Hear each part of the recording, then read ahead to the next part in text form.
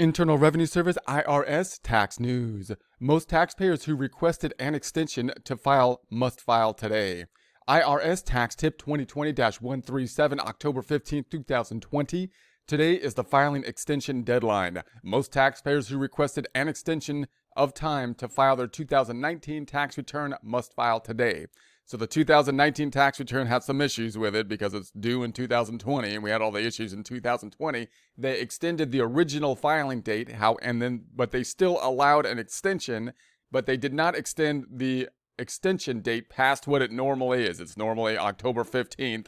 So the extension date is still today for the 2019 tax returns. After this point in time, so it looks like we're back onto the basic normal schedule for at least the filing requirements for the individual tax returns, unless something funny happens going forward, which is possible these days. In any case, those filing today who also owe taxes should pay as much as possible to reduce interest and penalties. The extension of time to file is not an extension to pay. Taxpayers must be paid on the original due date to avoid any penalties and interest charges.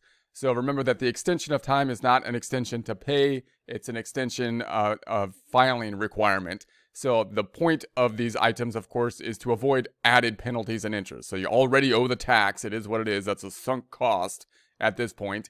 So now the question is, how do we avoid getting more payments or penalties and interest topped on top of the tax that's already basically going to be due at this point? You would think basically no matter what. And so there's two categories for that. One is going to be paying on time, and two is going to be the filing requirements. The extension is only an extension for the filing requirements. You still got to basically pay on time. IRS generally wants their money in the year that you actually do the work. So 2019 tax return, they like to get paid quarterly or with withholdings out of something like a W-2 during the year.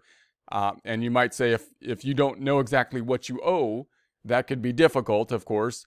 But the idea is that the IRS wants you to estimate that and pay them, and possibly pay them a little bit more so that you can get a small refund. And that's how you can, and the reason you get a refund or you shoot for a small refund is really so that you don't undershoot, which will result in added penalties and interest. So you're trying to avoid added penalties and interest, knowing that the tax itself is basically, it is what it is. That'll be a sunk cost. Here are a few resources on irs.gov, irs.gov, the IRS website, to help last-minute filers. Filing for individuals. There's a link to that here. This page includes a link to IRS Free File, which is available through today. IRS e-file is easy, safe, and the most accurate way to file taxes. So they do have a software that you can try to use online with a free file type of software.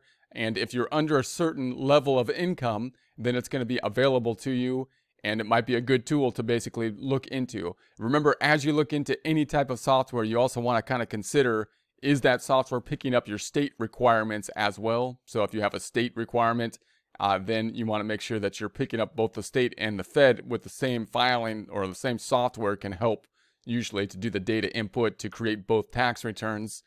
So look into that and keep that in mind. When you're looking at the IRS website, although they could have resources for the state, you're really concentrating on the Fed, the IRS side of things, the federal side of things. So paying taxes, there's a link to that here. Taxpayers should visit irs.gov/payments to choose a payment option. They can pay online, by phone, or with their mobile device and the IRS To Go app. Viewing account information, there's a link to that here. Individual taxpayers can visit irs.gov/account, there's a link to that here, to view their tax owed, payment history, and key information from their most current tax return as originally filed.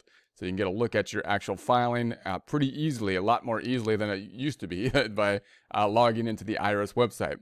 There are some groups who still have time to file. So there's going to be a few groups that are outside of this filing deadline, very limited number of groups here.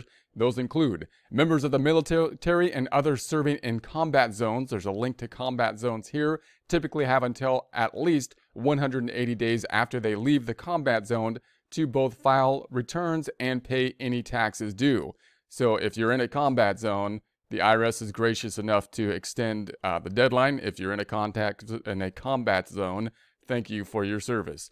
Taxpayers in federally declared disaster areas, there's a link to that here, who already had valid extensions may have more time to file as well. So there's a link to the disaster areas if that is applicable as well. More information can be found on Interactive Tax Assistance and IRS Tax Withholding Estimator. There are links to those items here. There'll be a link to this in the description.